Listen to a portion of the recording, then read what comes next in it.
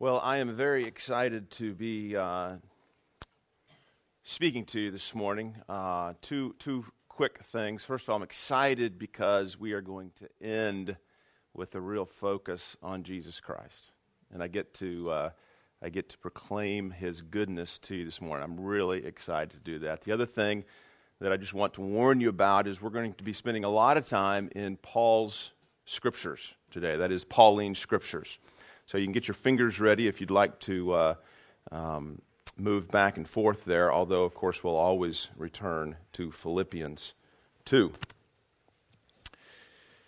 Have you ever tried not to think about something? We have a bit of a running joke in our family. I always ask the boys, as I see them stare off into space, what are you thinking about? One of them in particular always answers nothing. And we joke that you cannot not be thinking about something.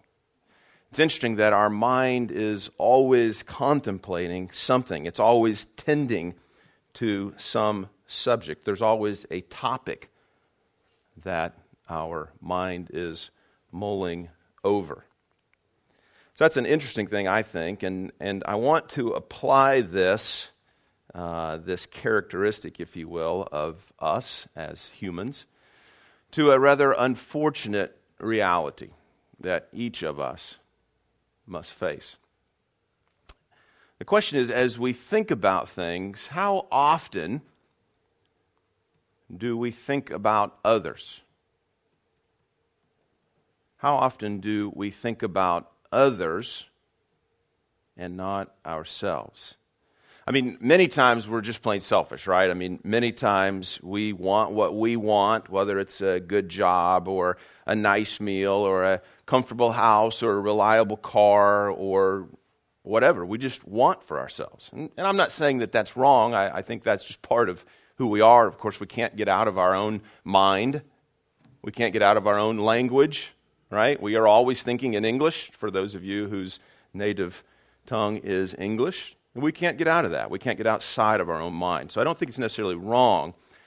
I'm just pointing out that this is what we do as human beings. And we are always thinking about things from our own perspective.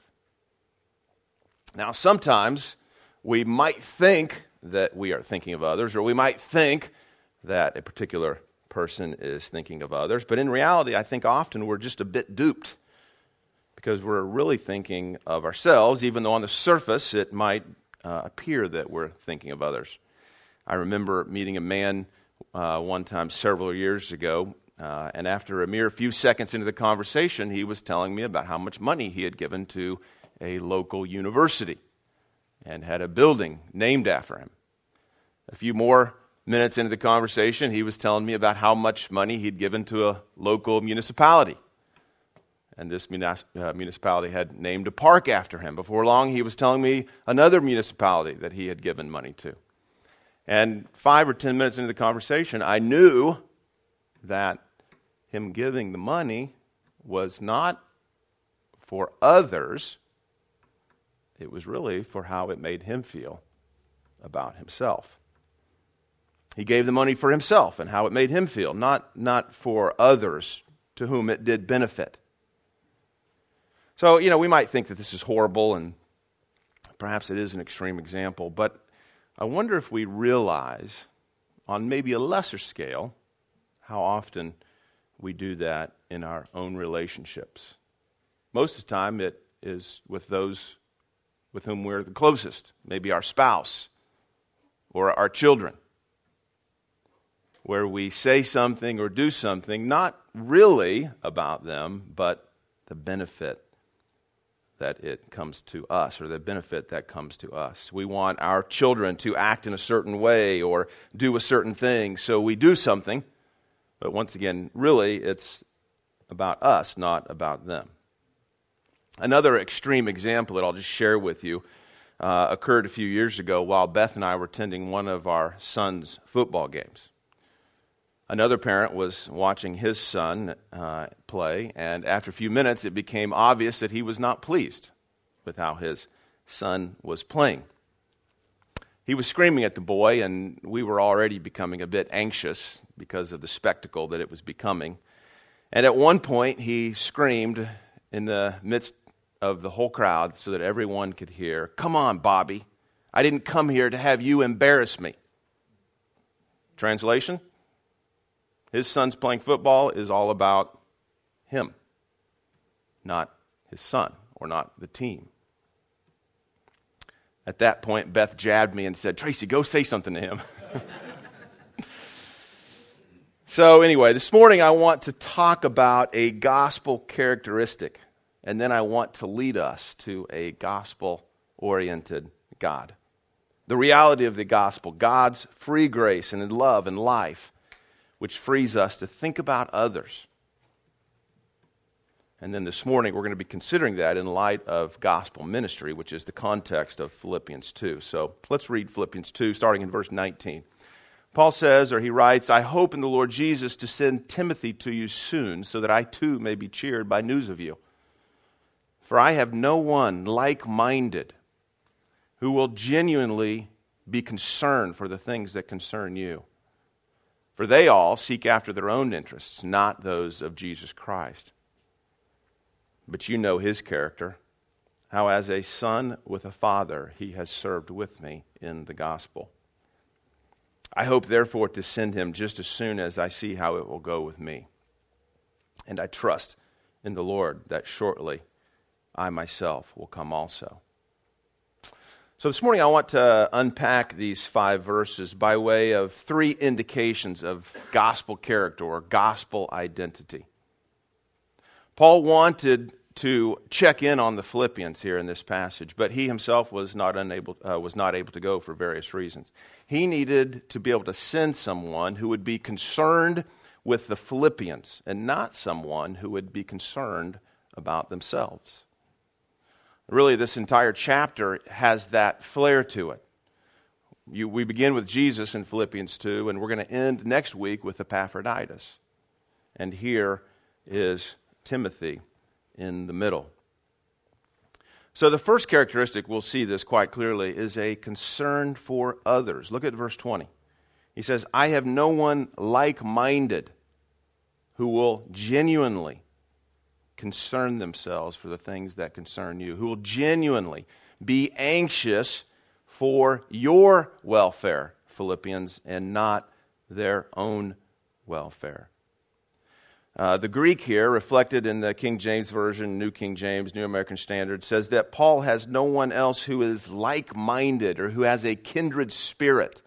There's no one with whom the same kind of spirit dwells. The same spirit that dwelt in Christ Jesus, the same spirit that dwells in Paul, he says, the same spirit that will dwell in Epaphroditus, who will be concerned for others. In other words, Timothy is the one person that I can send among many that Paul apparently felt like he couldn't send.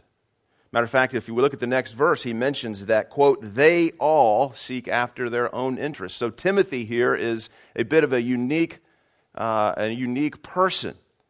Timothy, he's convinced, will seek the welfare of you Philippians, whereas all these others apparently will seek after their own interests. Matter of fact, in Philippians 1, listen to verse 15. "Some indeed preach Christ from envy and rivalry, but others from goodwill." Verse 16, "The latter do it out of love, knowing that I am put here for the defense of the gospel. The former proclaim Christ out of selfish ambition, not sincerely, but thinking to afflict me in my imprisonment." So do you see what's going on here in Paul's context, in the Philippians context? You know, I think many times we think of the New Testament church or the apostolic period, that we have this kind of romantic idea that everything was happy and everybody was good, and since it was closer to the time of Christ and the pouring out of the Spirit, that there was this purity in all of the believers and all of the church. Well, not so. We can clearly see that here in Philippians. We're going to see that in other letters too, but we can clearly see here that Paul is worried about everyone else in his context, apparently, or at least many people in his context, that are literally preaching Christ out of envy, jealousy, and strife. He mentioned these opponents in Philippians 1. Philippians 1, 27 and 28, he says, "Only let your manner of life be worthy of the gospel of Christ, so that whether I come and see you or am absent, I may hear that you are standing firm in one spirit, with one mind, striving side by side for the faith of the gospel." And listen, "not frightened in anything by your opponents." This is a clear sign to them of their destruction, but of your salvation from God. He also alludes to this strife in chapter 2, verses 2 through 4. He says, make full my joy, that you be of the same mind, have the same love, being of one accord, one-minded, one spirit. Do nothing through factions or strife or through vainglory, but in lowliness of mind, each counting other the better than himself, not looking for your own interest, but for the interests of others. So some, if we look at verse 3, were apparently doing this out of strife, out of vainglory. Can you imagine? I say tongue-in-cheek. So there were strife or factions in which people were doing ministry-oriented things, but really they were doing those things for vainglory. Let me say that again. They were doing ministry-oriented things. They were even preaching the gospel.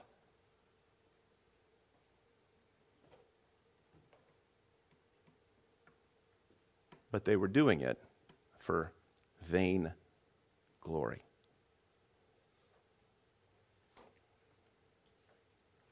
They were not doing it for the true sake of Christ and his people, his kingdom. Now, he actually gets more specific on who these people are in chapter 3, which we'll be addressing after Christmas. In chapter 3, verse 2, he says, "Look out for the dogs. Look out for the evildoers. Look out for those who mutilate the flesh," i.e., those who circumcise. Verse 3, he says, "For we are the circumcision, who worship by the Spirit of God and glory in Christ Jesus and put no confidence in the flesh." This is very strong language for Paul to use. Once again, we're going to look at this after Christmas. But we'll see even this morning how he addresses this in other books as well. It's a very strong language. He's literally calling out Israel. And he's saying, we are the circumcision who worship by the Spirit of God and glory in Christ Jesus. So Paul knew Timothy would put their interests, the Philippians' interests, above his own. Paul knew that Timothy would not use the Philippian church. He would not use these new or these young or impressionable Christians for his own ambition and for his own ego, for himself, to think better about himself. Instead, he would think of their interests. Look at another term Paul uses here in Philippians 2:20. He says, "Who will be genuinely concerned for the Philippians." So here again we see Paul trying to address the heart rather than the outer appearance.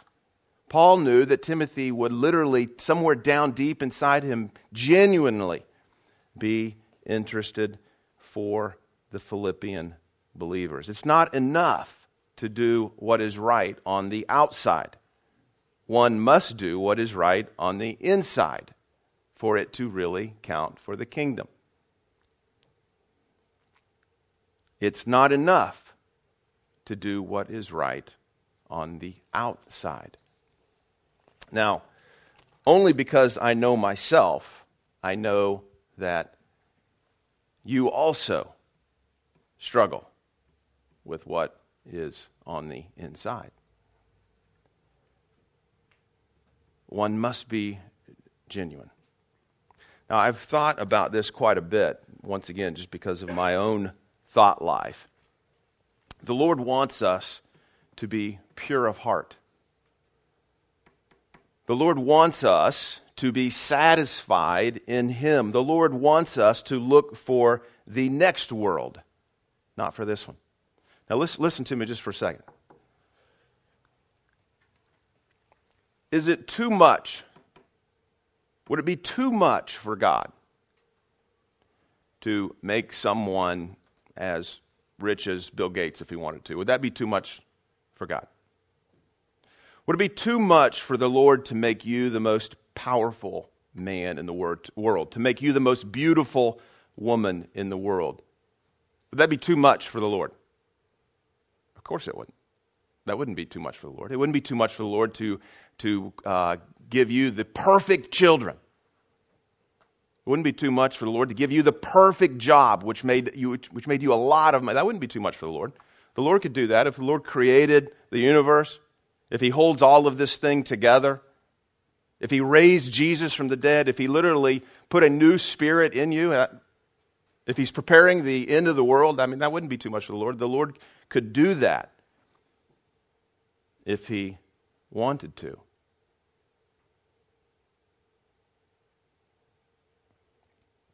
So, why do we think about ourselves? Of course he could do those things, but that's not what he is trying to do.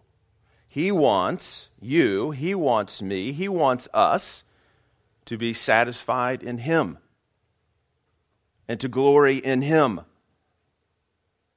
To think about the next world, the city which is to come, not the city which is here and now.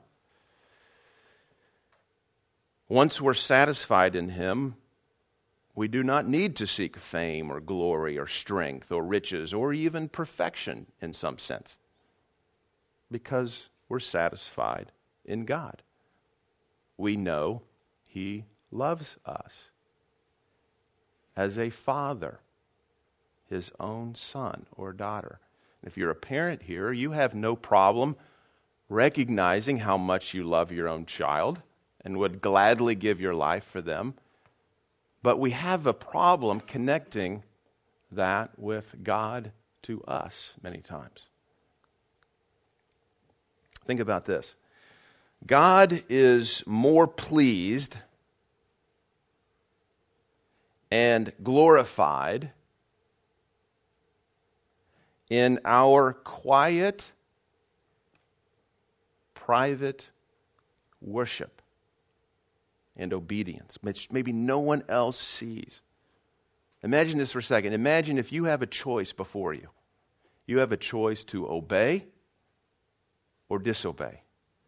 And you think on Christ, and you want to worship Christ. And in that private moment, because of God and his love for you, you obey.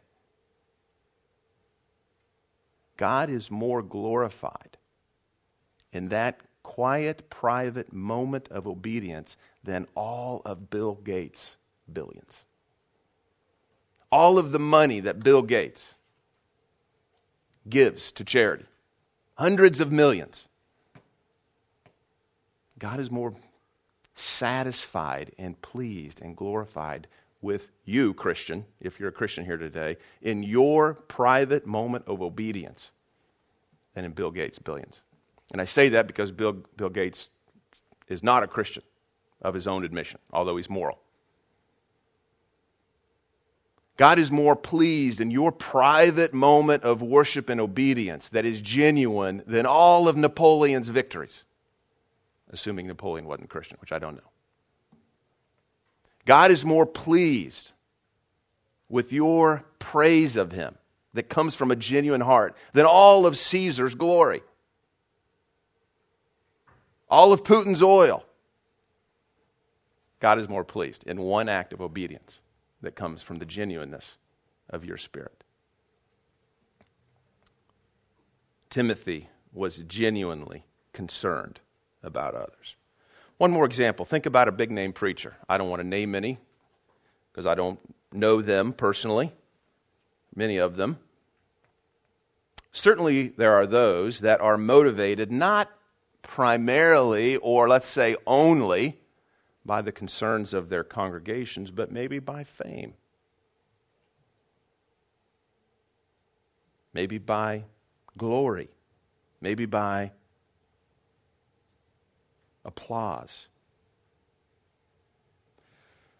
God is concerned with our inward life, and it's only the gospel, brothers and sisters, that will purify our inward life. The first characteristic is a genuine concern for others. The second characteristic is a concern grounded in those interests of Jesus Christ. Listen to Philippians 2:21. Paul says, "For they all seek their own interest, not those of Jesus Christ." So notice here that Timothy's first characteristic was that he thought of others.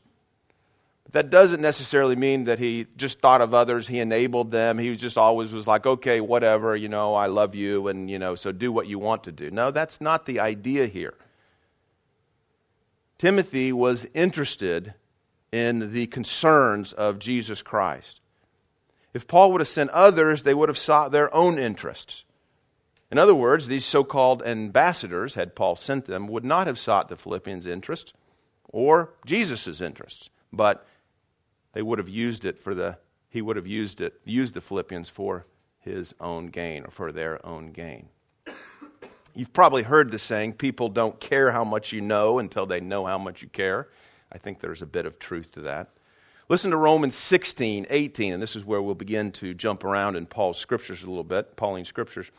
Romans 16:17 says, "Now I urge you, brothers and sisters, to watch out for those who create dissensions and obstacles contrary to the teaching that you learned." Listen to this. "For these are the kind who do not serve our Lord Christ, but their own appetites. Beware, O Christian. These are the kind who do not serve our Lord Christ, but their own appetites. By their smooth talk and flattery, they deceive the minds of the naive." Or listen again to Philippians 2:3 and 4. "Not according to strife or empty conceit, vainglory, but in humility regard one another better than yourselves." So how does this strife or this vainglory, these factions, tell us of who Paul had in mind here with this they all, this they? Well, here, once again, we should be aware of Paul's history, his adversarial relationship with the Judaizers, which we see clearly in a couple of his books, but none more clearly than in Colossians 2. Listen to this, Colossians 2. "Therefore," Paul says to the Colossians, "do not let anyone judge you with regard to food or drink, or in the matter of a feast, or a Sabbath day, or a new moon. These are only shadows of things to come, but the real thing is Christ." He says, "Let no one who delights in humility and the worship of angels pass judgment on you. That person goes on at great lengths about what he has supposedly seen, but he is puffed up with empty notions by his fleshly mind." Later he goes on, he says, "Even though they have the appearance of wisdom with their self-imposed worship, false humility achieved by unsparing treatment of the body, they in reality result in fleshly indulgence." So this kind of self-seeking indulgences has the appearance of religion on the outside, but on the inside, it's dead. This is an earthly focus, not a heavenly focus, not a next world focus. It's a this world focus. Paul says that's false. That's just fleshly indulgence. That has nothing to do with true gospel-oriented ministry to others. These are the types of people who are contrasted with those who are focused, or Timothy, who is focused on the things of Christ Jesus. People who are focused on the things of Christ Jesus result in freedom, love, peace, a future focus, not a this worldly focus. You remember the fruit of the Spirit in Galatians 5? The works of the flesh are evident: sexual immorality, impurity, sensuality. Notice we always have these things. We know these things are sins. Now listen to the next list. Enmity, fighting. Strife, fighting. Jealousy, fits of anger, rivalries, dissensions, divisions, envy. This is the list that the church doesn't quite know well enough, apparently. Drunkenness, orgies, and things like these, I warn you, as I warned you before, that those who do such things will not inherit the kingdom of God. Envy, rivalries, those who do such things will not inherit the kingdom of God. But the fruit of the Spirit is love, joy, peace, patience, kindness, goodness, faithfulness, gentleness, self-control. Against such things there is no law. Those who belong to Jesus Christ have crucified the flesh with its passions and desires. If we live by the Spirit, let us also keep in step with the Spirit. Let us not become conceited. Notice all of these words keep occurring in Paul's lists. Conceit, vainglory, provoking one another, envying one another. Why is it? Why is it when I hear of another church that's doing well in the area that my first response is jealousy? Why is that? Why is it that my second response is insecurity of who I am? Why is that? Inside, I have to fight against feeling cheated, feeling envious, angry. I wonder, do I measure up? Confessions of a former pastor. Why is that? But notice that this kind of thinking does not understand God's love for me grounded in Jesus Christ.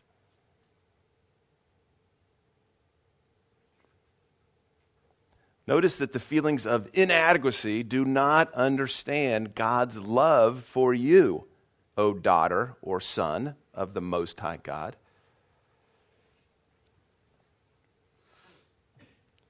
Whenever you're feeling insecure, if you're a Christian here today, and you're feeling insecure, it's a failure to believe that the Father loves you. It's unbelief in the gospel that we proclaim. Notice also that when I think those things about being jealous of other churches or other pastors who preach better sermons, or from my own context, better professors who write better books, notice that when I think those things, I'm not really interested in the things of Jesus Christ. I'm interested in me. I'm interested in how it makes me feel. And I want those things because that must be where I get my security, instead of God's death for me in Christ Jesus, instead of God's choosing me from before the foundation of the world, instead of from the Holy Spirit who in more recent years has raised me up to new life. My jealousy and insecurity show that I'm interested in me, and I don't believe in God's love for me and what He has already done for me. The second characteristic of Timothy's is a concern grounded in those interests of Jesus Christ. Well, the third characteristic is interested in the gospel first. Paul says in Philippians 2:22, "But you know His character," His proven worth, this word is. "How as a son with a father, He has served with me for the gospel," or in the gospel. Timothy's goal was to serve for the gospel. In the gospel, Paul says. And Paul had seen it. He said he's got proven worth. Timothy had lived with Paul. He'd been with Paul for years. And his experience, Paul's experience with Timothy told him that it was proven. His character was proven. He'd seen him serve for the sake of the gospel. And the gospel is born out of and works towards the gospel of the kingdom of Jesus Christ, not one's own kingdom. 1 Corinthians 16:10 says, "When Timothy comes, see that you put him at ease among you, because he is doing the work of the Lord." Of course, there in Corinthians, there were those only interested in dissension and division. Listen again. For you, Paul tells the Corinthians in 1 Corinthians 3, "You are still of the flesh," Corinthians. "For while there is jealousy and strife among you, are you not of the flesh and behaving only in a human way?" Now maybe it's only me here who is jealous of others. Okay, I see one person nodding no, so that gives me comfort. Paul says, actually says in verse 4, he goes on, for when one says, I follow Paul, another says, I follow Apollos, are you not being merely human? What then is Apollos? What is Paul? Servants through whom you believed, as the Lord assigned to each one. I planted, Apollos watered, God causes the growth. Neither he who plants nor he who waters is anything, but only God who gives growth. He goes on in verse 21, let no one boast in men, for all things are yours. Do you see what Paul's saying here? All things are yours, O Corinthians. Christian, all things are yours. Whether Paul or Apollos or Cephas or the world or life or death or the present or the future, all are yours, Christian. You are Christ's and Christ is God's. We've got it made. And he goes on, 1 Corinthians 4, I have applied all of these things to myself and Apollos for your benefit, brothers, that you may learn by us not to go beyond what is written, that none of you may be puffed up, conceited, vainglory, in favor of one against the other. Well, many years ago, I worked in the business world, and at one point we were trying to, or our bosses were trying to get us to think about improvement in our systems and processes. And they were trying to get us to ask questions regarding our systems and processes in this particular energy conglomerate, to improve our systems. So they were encouraging us to ask 5 why questions about every process, right? So, why do you do this? Because your first answer would be, well, that's the way we've always done it, right? And then your second question is, well, why have you always done it that way? And eventually 5 questions down, right? 5 layers down, you begin to get to some real issues and motivations. So it just so happened that I had just begun walking with Christ at this point, again. This was in 1992. And so I thought, well, I'll apply this 5-question exercise to my Christian life. I thought this would be a good thing to do. I'll see why I'm doing things. So I had recently graduated from college. I was poor in college. I was actually poor growing up. And Infiniti, right? The Infiniti car company had just come out, and some of you might remember that first commercial. It was rather controversial because all they showed was a cloud, right? They didn't show the car, and this was a marketing gimmick, and it worked on me, right? Because I decided I wanted an Infiniti. And once again, I had worked this job, and so for the first time in my life, I had money, and I thought, well, I'm going to buy an Infiniti, right? And so sure enough, there was a car dealership that opened up there in Wichita, Kansas, and where I was at the time, and I thought, man, this is great. So I drive down to go to the lot one Saturday morning, and I thought, I'm going to apply these 5 questions. I literally was doing this on the way to the lot. So I'm like, okay, why do I want an Infiniti? Well, it's a nice car. Okay, why do I want a nice car? Well, I want to drive down the road in that nice car. Why do I want to drive down the road in that nice car? Well, I want to be seen in that car. Well, why do I want to be seen in that car? Well, I want other people who drive down the road. Now, this is a long time ago, so I'm not quite this sinful anymore, all right? Why do I want people driving down the road to see me in this car? And about 5 whys down, it became obvious. I want people who I don't even know and will never see again, who I don't even see. I want them to drive by and think, wow, look at that guy. He's driving an Infiniti. Is that shallow or what? Incredibly shallow. But that was me 20 years ago. And at some level, that is us as Christians.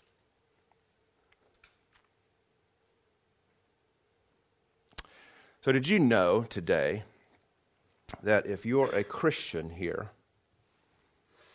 that the Creator of the world loves you more than you can fathom? The closest thing that you could probably get to it is to recognize how much you love your own son or daughter. But that doesn't even get it. the King of the universe, loves you more than you know. He wants the absolute best for you. He has you in mind. He wants you to find your satisfaction in the only thing that will eternally satisfy you. And that is himself. He loved you before the foundation of the world, the Bible says. He actually chose you before the world existed, the Bible says.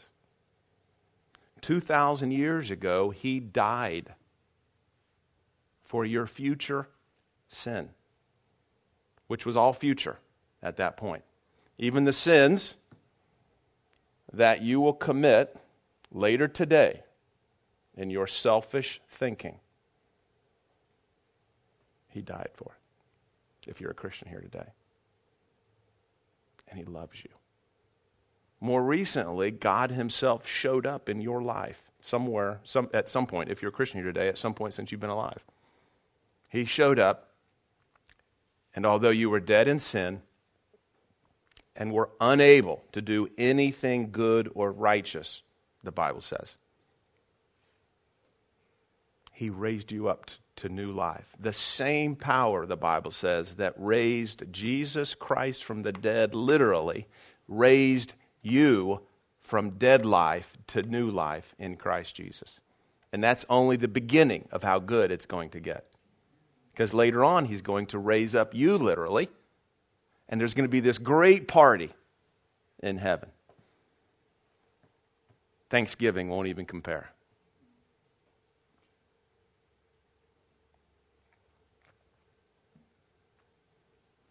And just in case we forget this, keep this in mind, that Jesus Christ, though he was very God himself, did not count equality with God a thing to be grasped at, a thing to be held on tightly to. Instead, he emptied himself and he took on the form of a slave. He was born in the likeness, this God who created the whole universe, literally was born as a human. And being found in a human, he humbled himself. He could have conquered nations and men. He could have ridden through streets in glory. Instead of doing that, he humbled himself and became obedient to the point of a terrible and shameful death. Death on a cross. Let's pray. Father, what can we say? We can only say, first of all, Lord, thank you. We're so glad. We don't understand it, but we're so glad that you found it appropriate to save us and to avail yourself to us so that we might be called sons and daughters of you, Father. Lord, and now we just simply pray, as Paul prayed for the Ephesians, that somehow we might understand the height and the depth and the width of your love for us in Christ Jesus. And we pray this in his name. Amen.